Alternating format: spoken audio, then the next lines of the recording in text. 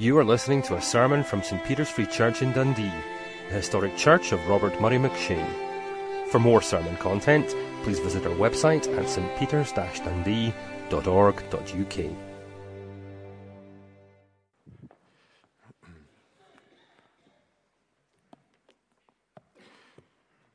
Well, please turn with me to Ecclesiastes, and we're going to look over these next two Sunday mornings at chapter 4.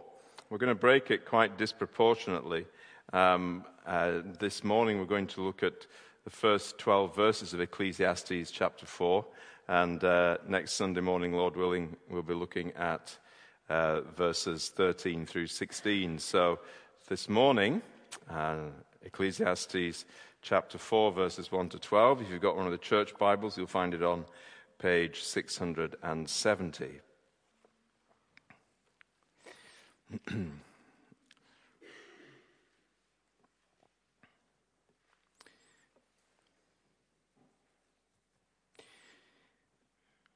Again I looked and saw all the oppression that was taking place under the sun. I saw the tears of the oppressed, and they have no comforter. Power was on the side of their oppressors, and they have no comforter. And I declared that the dead who had already died are happier than the living, who are still alive. But better than both is he who has not yet been, who has not seen the evil that is done under the sun. And I saw that all labor and all achievement spring from man's envy of his neighbor. This too is meaningless, a chasing after the wind. The fool folds his hands and ruins himself. Better one handful with tranquility than two handfuls with toil and chasing after the wind. Again, I saw something meaningless under the sun. There was a man all alone. He had neither son nor brother. There was no end to his toil, yet his eyes were not content with his wealth. For whom am I toiling, he asked, and why am I depriving myself of enjoyment? This too is meaningless, a miserable business. Two are better than one, because they have a good return for their work. If one falls down, his friend can help him up, but pity the man who falls and has no one to help him up. Also, if two lie down together, they will keep warm, but how can one keep warm alone? And though one may be overpowered, two can defend themselves. And a cord of 3 strands is not quickly broken. Amen, and may God help us to understand and to live his word. I think it's probably fair to guess that in the great pantheon of free church rock and roll musicians, Mick Jagger is not very high on the official list. There's always the unofficial list. There is so much. One of the pleasures that I've had since last September is preaching in quite a few free church congregations and getting to know quite a few free church ministers. And the difference between the stereotype and the reality is extraordinary, particularly that hidden reality. Those CDs collections that free church ministers enjoy, and some of those cordials as well, which perhaps might not be traditionally part of the stereotype, or in fact might. Mick Jagger might, I never thought I would say this, but I think Mick Jagger might actually have read something in the Bible before he sang, "I Can't Get No." Thank you, good. If I'd done that with just about any Bible verse, there might have been more hesitancy, but anyway. Because that phrase, "I can't get no satisfaction," as he goes on through the song, in many ways sums up the kind of the bass note of Ecclesiastes if you take God out of the picture. And of all the little passages in Ecclesiastes where Koheleth, the teacher, really labors the point to his students that if you take God out of the picture, then life becomes profoundly, wherever you look, dissatisfying, then it's chapter 4. And it raises some really, in this chapter, he raises really, really profound questions about what we are as human beings. And part of what we are as human beings is measured by what satisfies us, where we get our joy, where we get our sense of fulfillment, where we get our sense that life really has been worth it, that the day has been worth it. It was actually worth getting up this morning or whatever. And what Koheleth is saying in 4 different sort of arenas in chapter 4, we'll look at the first 3 today, is that if you rule God out, if you just live under the sun, you notice the phrase in verse 1 there, just reminding us that this little bit of teaching is about what happens if you live under the sun rather than under the one who made the sun. If you live in a universe which has no God over it, watchful over it. Quite remarkable that we read Psalm 11.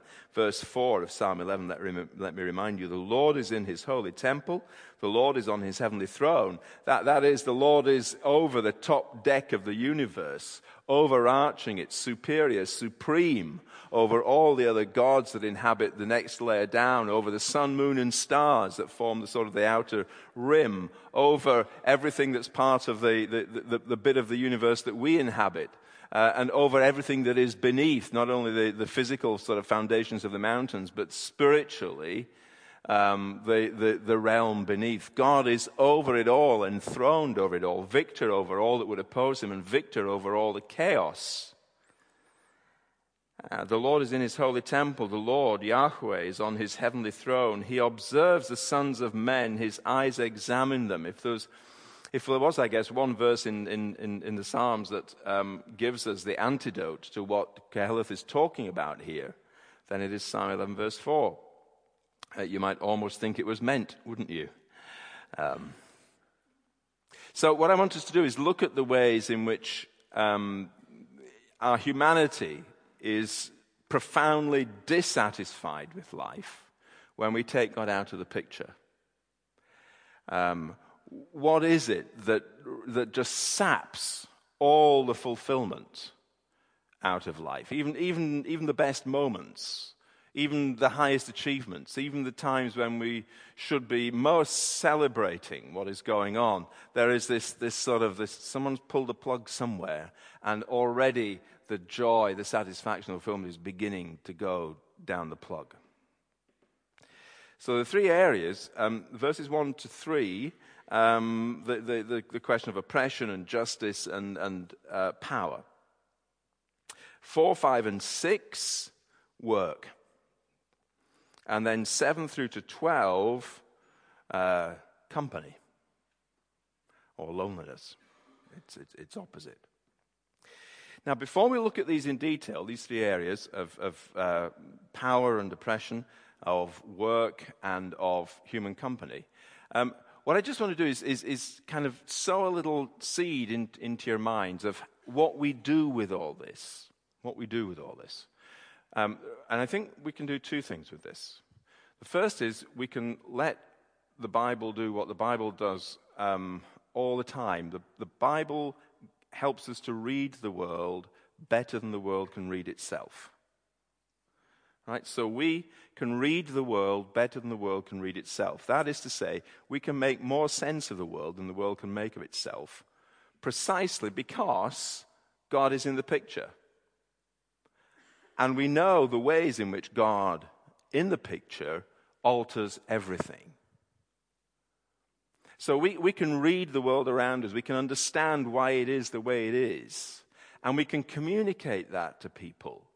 Not by going around saying, haha, I know more than you do, in kind of smug superiority, but saying, look, why is it that? Why is it that when we sang the word disarray in the metrical version of Psalm 11 just now, I would imagine quite a few of us are thinking of the political scene in our country at the moment.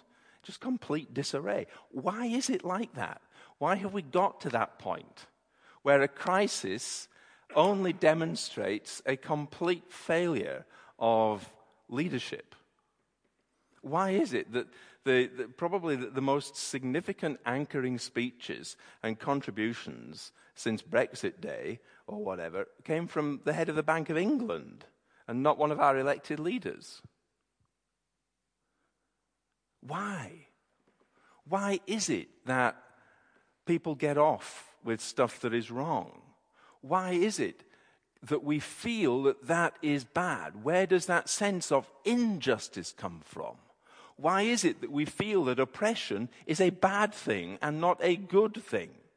Why do we not laud the happy tyrant who can get off with anything? Why? What is it in us that makes us think that's bad? Where do we get this notion that something is not fair?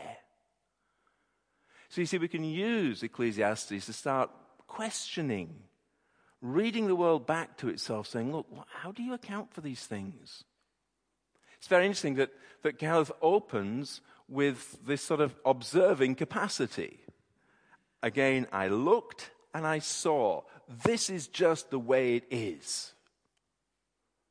There's no sense of denial. There's no sense of sort of sugarcoating the world around. There's no, even, I was going to say even, but in fact, especially Christians should not sugarcoat the world around. If we go around in this haze of positivity, like everything's lovely and everything's hunky-dory, and we're just always being constantly positive, living in denial of the reality, then what do we do with the doctrine of sin, and why do we have a Savior? And do we think sin is just breaking a few spiritual rules? Does it not pervade everything that happens in our humanity? See, we are woken up to the realities of life, and we can read the world to itself so that we can help other people just get why the world is in a mess and get why they feel the things that they feel. And in so doing, point them to the God who is there and is not absent, in Francis Schaeffer's phrase. The God who is enthroned above and sees everything. The God who is the ultimate realist, not pessimist, which is what some people's version of realism is, particularly if you are a pessimist. And you say, I'm just being realistic. And the optimists say, no, you're not, you're just being a pessimist. But the God who is ultimately realistic. That's one thing we can do with this passage. The second thing is we use it as a gauge for ourselves. Remember, Koheleth was teaching the people of Israel, and particularly those who might end up in positions of influence. So this is for God's people, not just about the world and how it ticks, but about themselves. Now, what do I mean about using it as a gauge for ourselves? The extent, let's take an example, oppression and the powers on the side of the oppressors and all that kind of thing. The extent to which I find myself being unfair to other people is the extent to which I am living under the sun and not under the one who made the sun. Now, Koheleth was teaching God's people. I'm one of God's people. I need this teaching, not just so that I can interpret the world around, but so that my own heart can be opened up by the Word of God. Let the Word of God expound me first, so that if there be any crooked way in me, it might become apparent to me. So the extent to which I oppress is the extent to which functionally I am living, thinking, feeling, behaving as if I can get away with it because God isn't watching. The extent to which I am living as if Psalm 11 verse 4 either isn't true or just doesn't apply to me. But did you notice in Psalm 11 who it is that God examines? The Lord is in his holy temple. The Lord is on his heavenly throne. He observes the sons of men. His eyes examine them. The Lord examines the righteous. So if you're here this morning thinking, yeah, that's great about the world, Yahoo, wicked world, all that kind of stuff, I'm okay. It's us that the Lord is examining if we think we're righteous. The people who found Jesus most testing were those who thought themselves most righteous. So you see, I could read Ecclesiastes 4, 1-12 and think, oh yeah, so terrible oppressors. All these people who live for work and all these folk are all on their own, and all that kind of stuff. No, that doesn't apply to me. Wrong. So I have to let Ecclesiastes 4, 1-12 pierce my defenses, expound me, open me out. And I have to let it sort of say to me, Dominic, the extent to which you live for your work is the extent to which you are not functionally living under the one who made the sun, before his face. See what you get what I mean? So let's have a look at these three areas of life. And next week, Lord willing, we'll look at the fourth one, 13 through 16, under the heading of What Do I Mean? Not what are you talking about, Dominic, but, why am I here? I mean in St. Peter's, Again I looked and saw all the oppression that was taking place under the sun. I saw the tears of the oppressed, and they have no comforter. Power was on the side of their oppressors, and they have no comforter. So our mind's eyes, we sort of play back scenes from the news on our TVs and whatever else we watch. And we see children, we see people in bombed hospitals, we see grieving parents, and we see awful, awful oppression. We read about the sex trade. We read about people whose lives have been trapped by drug dealers. We see people abusing power, left, right, and center.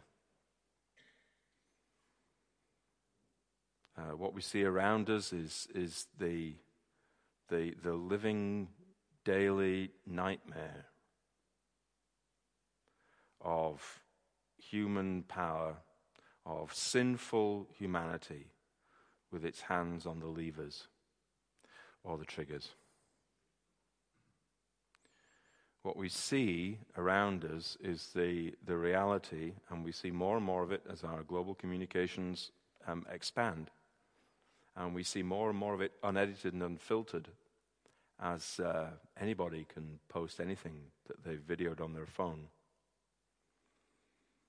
What we see is the bitter, comfortless reality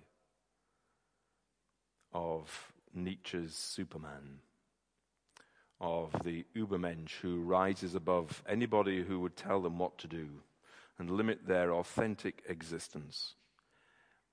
The person who has lived the quest for power. The person who has killed God.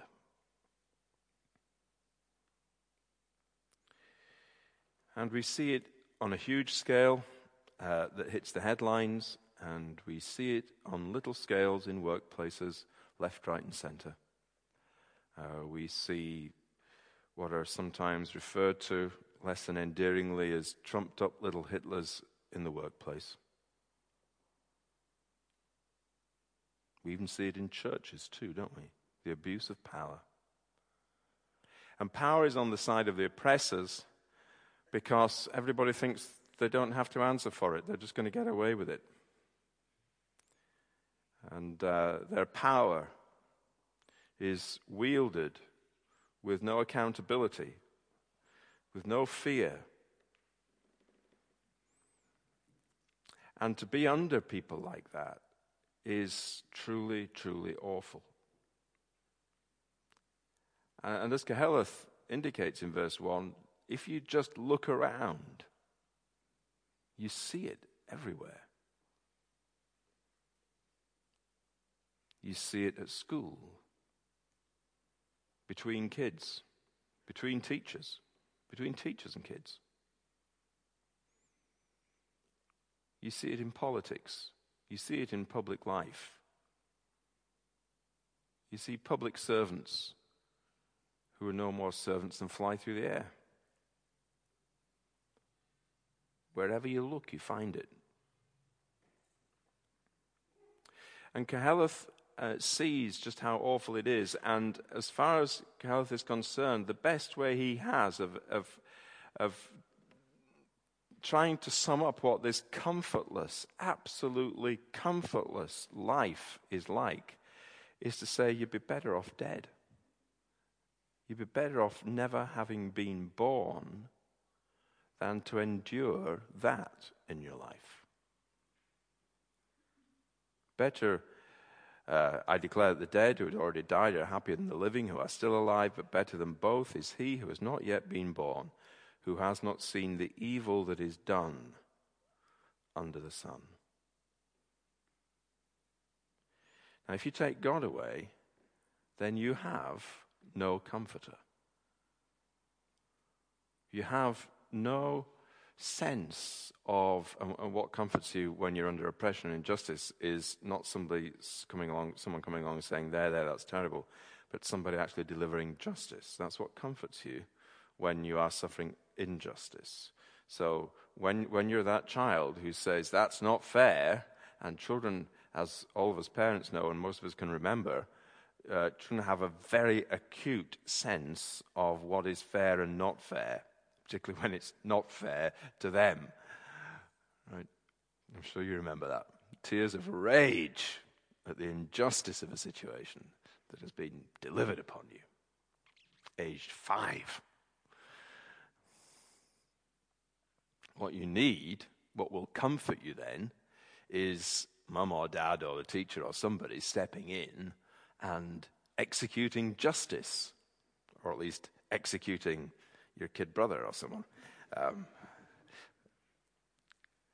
So you see, when we're talking about comfort here, we're talking about that which delivers hope when you're under injustice, and what brings you hope when you're under injustice is justice.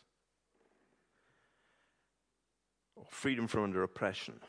You are being crushed, oppressed, pressed down. You're being crushed. And what will give you comfort is not somebody saying, there, it's terrible, isn't it? But somebody lifting the weight away and giving you freedom. If you've taken God away, if you're just living under the sun, nobody is going to do that. Because power lies where? It lies on the side of the oppressor. Power does not lie with the deliverer.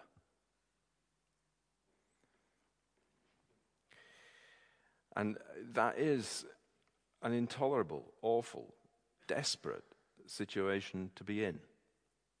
It is unsustainable. People wish they were dead when they're in that kind of situation.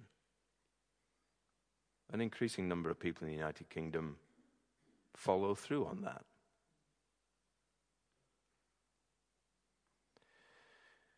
So what Koheleth writes in verses 1, 2, and 3 there may seem extreme when you just read it in church on a Sunday morning. Better than both is he who has not yet been, who has not seen the evil that is done under the sun. But actually that's where an awful lot of people are.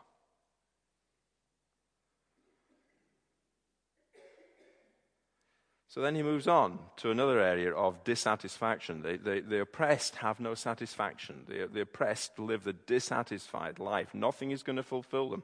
Nothing will fulfill their desire for freedom and justice and liberty and just space again. So then he moves on to the next one.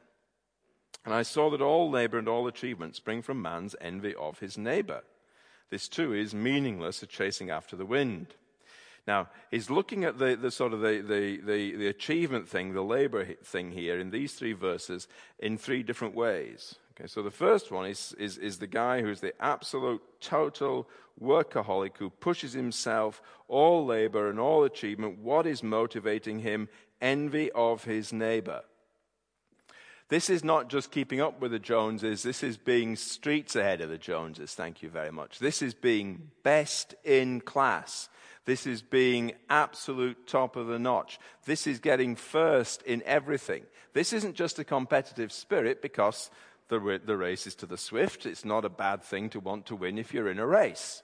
And all those people who say it's the taking part that counts, we all know instinctively are wrong. It's the winning that counts. Try playing Monopoly with a bunch of Christians. And it's this notion that your whole life is meaningless unless you are ahead of your neighbors. That's what you've got to do. You've got to beat the people who've got what you want. So the thought that keeps the businessman awake at night is not responsibility for his employees. It's not long-term sustainability. It's not answering the shareholders. What keeps this particular businessman awake at the night is the thought that in the next town there's somebody else who makes shoes who's sold more than he has. You know, I may be making lots of shoes here in Kettering, said Mr. Timpson of, the Timpson shoe repairs people, all that, and now doing watches and iPhone screens and everything else. They used to make shoes in the town of Kettering, which is near Northampton, which is the shoemaking epicenter, or was the shoemaking epicenter of the universe. So, and Mr. Timpson no longer makes shoes because Mr. Clark made more shoes, not necessarily better ones, but he made and sold more shoes for more money. Mr. Clark did better than Mr. Timpson. How galling that would be to be Mr. Timpson at 3 o'clock in the morning. I saw that all labor and achievement spring from man's envy of his neighbor. Isn't that true? That what drives so much labor and achievement is the thought that you just could not stand the thought of anybody else being first. It's not necessarily a love for what you're doing.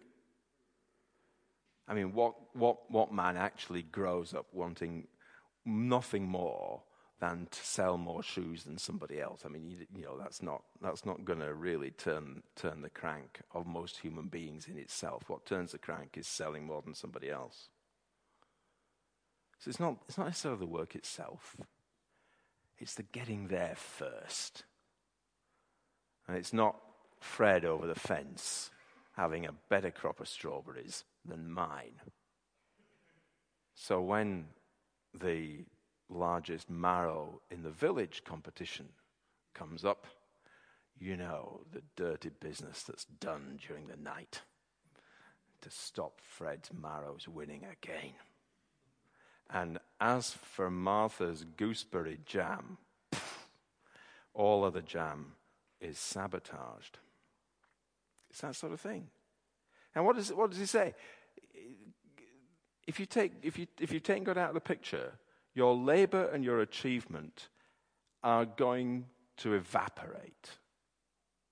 When you think you're doing well, your joy, your sense of achievement will just disappear. And it's this picture that he uses in throughout the collection that we have in Ecclesiastes many times of chasing after the wind, and it's a tragic comic picture.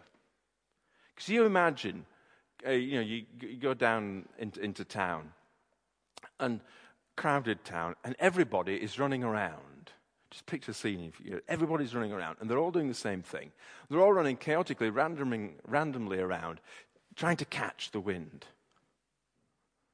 And it's an absurd picture, but it's horrifyingly absurd. It's disturbingly absurd. That people will be wasting their time trying to catch the wind. But Heather says that's actually just exactly what it's like. It's almost comic in its tragedy. It's disturbingly absurd. Why is it meaningless? Because it'll never work. There'll always be somebody else. So you sort of sleep one night knowing that you've made and sold more shoes than Mr. Clark in Northampton, and then all of a sudden, you're worried. So you slept through the 3 o'clock barrier, and you get up for breakfast, and you're troubled over breakfast. Mrs. Timpson asks you, "What is it, darling, that's troubling you?" And you think, "Well, I've just heard of Mr. Loke, young Loke down the road. I think he's going to be the next thing.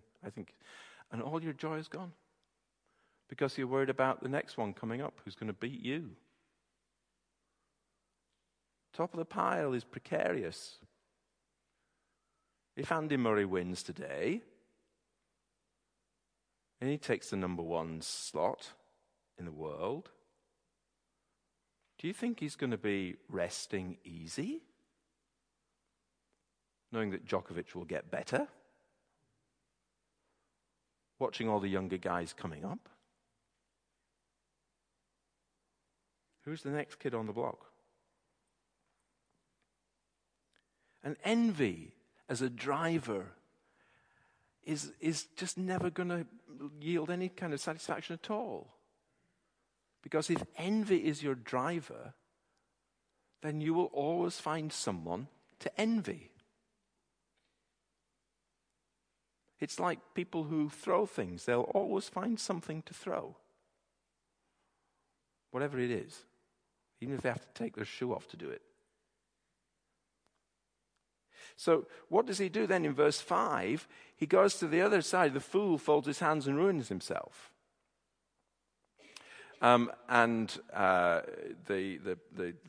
bit of a pickup from Proverbs 6, the famous "Go to the ant, thou sluggard" passage, about the man who just folds his hands and a little sleep. I'm just going to have a snooze this morning. Afternoon snoozes are okay, but I'm going to have a snooze this morning. He sits back and folds his hands. Disaster strikes him. He's fast asleep and snoozing, and his house is on fire or something like that. So the fool folds his hands. Idleness just brings ruin. So then he comes in with the other thing. Better one handful with tranquility or contentment, or the word is rest.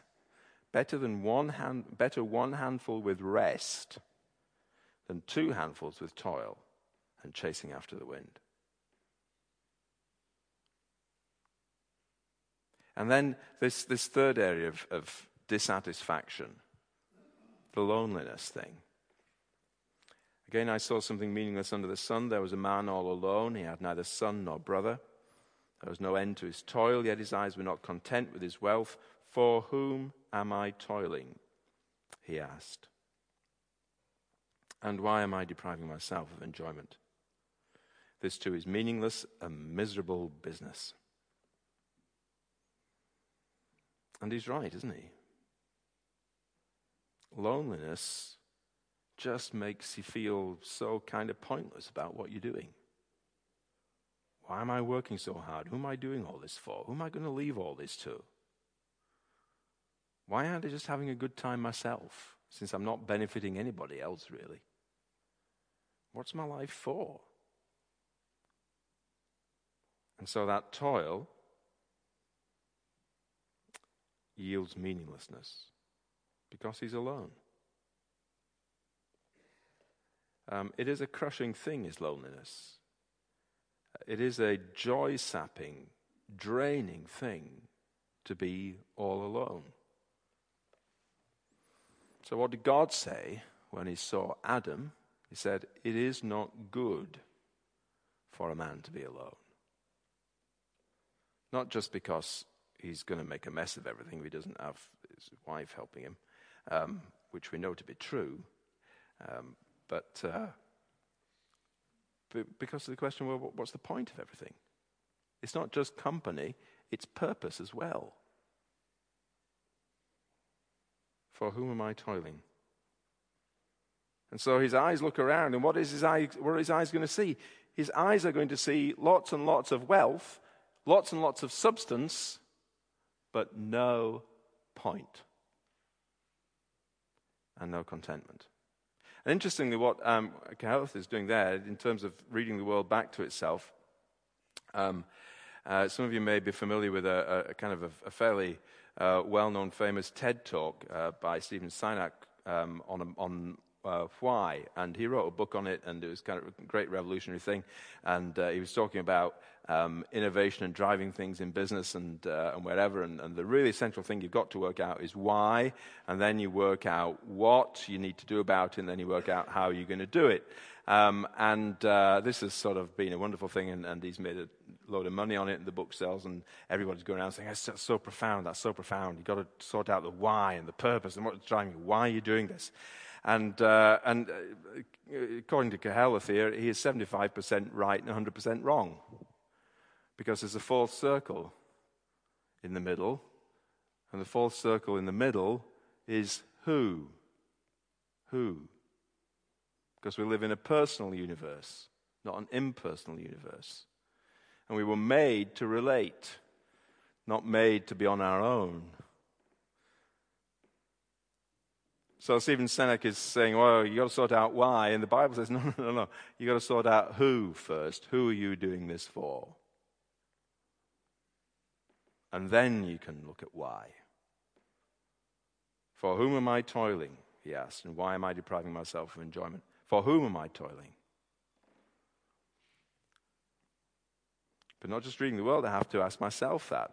When I was a church minister, I lived the life of many church ministers, which is you basically eat, sleep, and drink the job.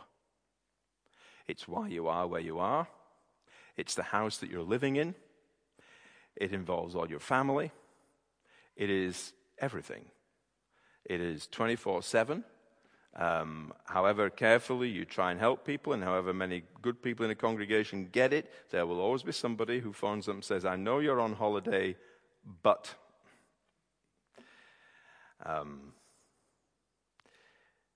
So you're never off the job. And it is so easy in that situation just to live for your work. And many a minister has found himself working and working and working, there being no end to his toil. And he looks round, and he might actually have a family somewhere in the vicarage, but he's lost all touch with them. Because he's hardly ever available. And when he is available, he's useless because he's too tired. And at that point, as a minister, I had to ask myself, Dominic, you're not living as if you're just under the sun. Because God is easier to work for than this other thing that you're working for.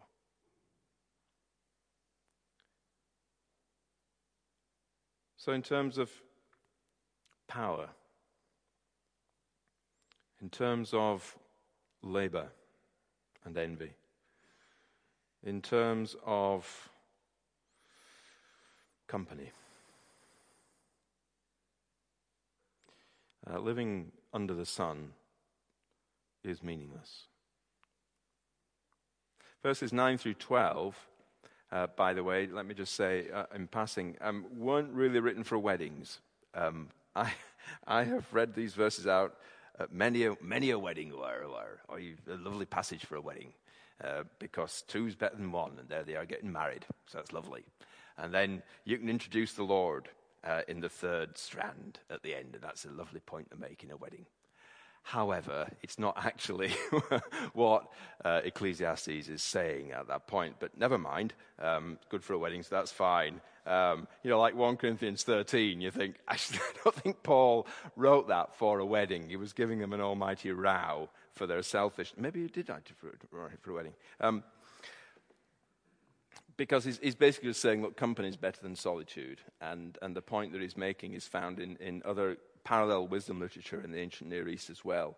And so in the way that in verse 6, he says that contentment with one handful is better than trying to do things with two hands and chasing after the wind, and better than idleness, verse 5. So in verses 9 through 12, it's saying that company is better than loneliness. But what he's saying in all these three things is, look, if you take God away, that's what you will become. That's what you will become.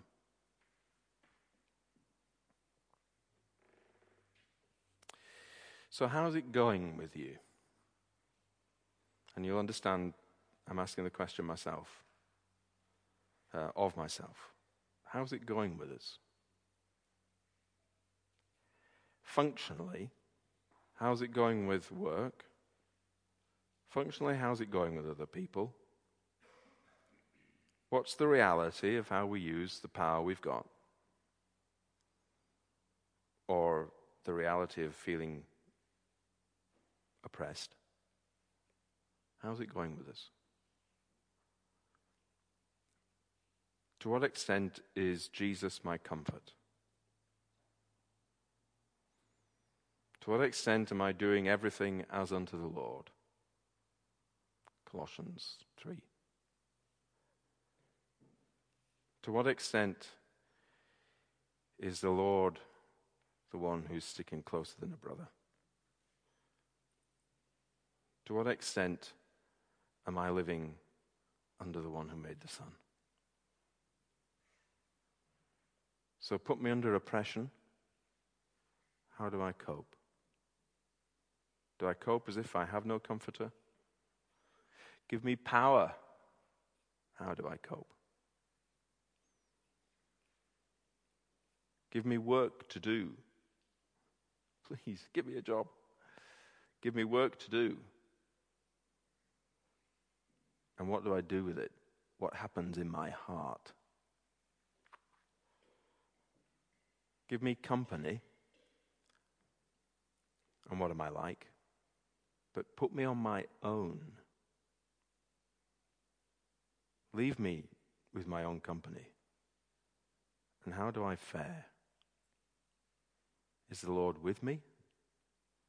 Even through the darkest place? Can his rod and his staff be my comfort?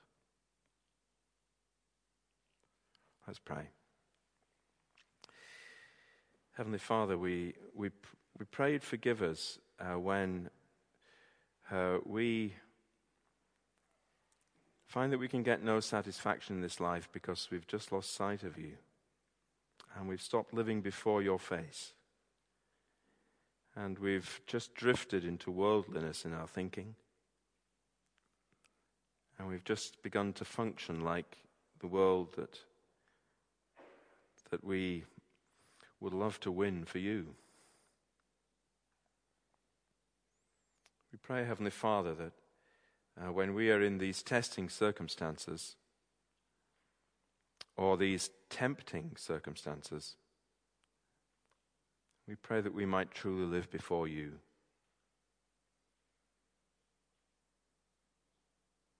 We ask it in Jesus' name. Amen.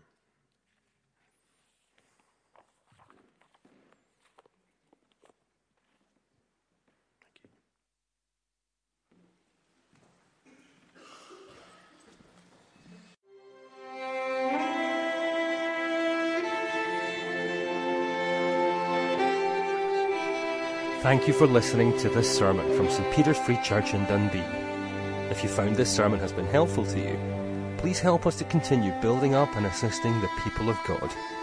Visit our website at stpeters-dundee.org.uk. For information and training on persuasive evangelism and how to share your faith biblically, please visit the website of Solus, the Centre for Public Christianity, at solus-cpc.org.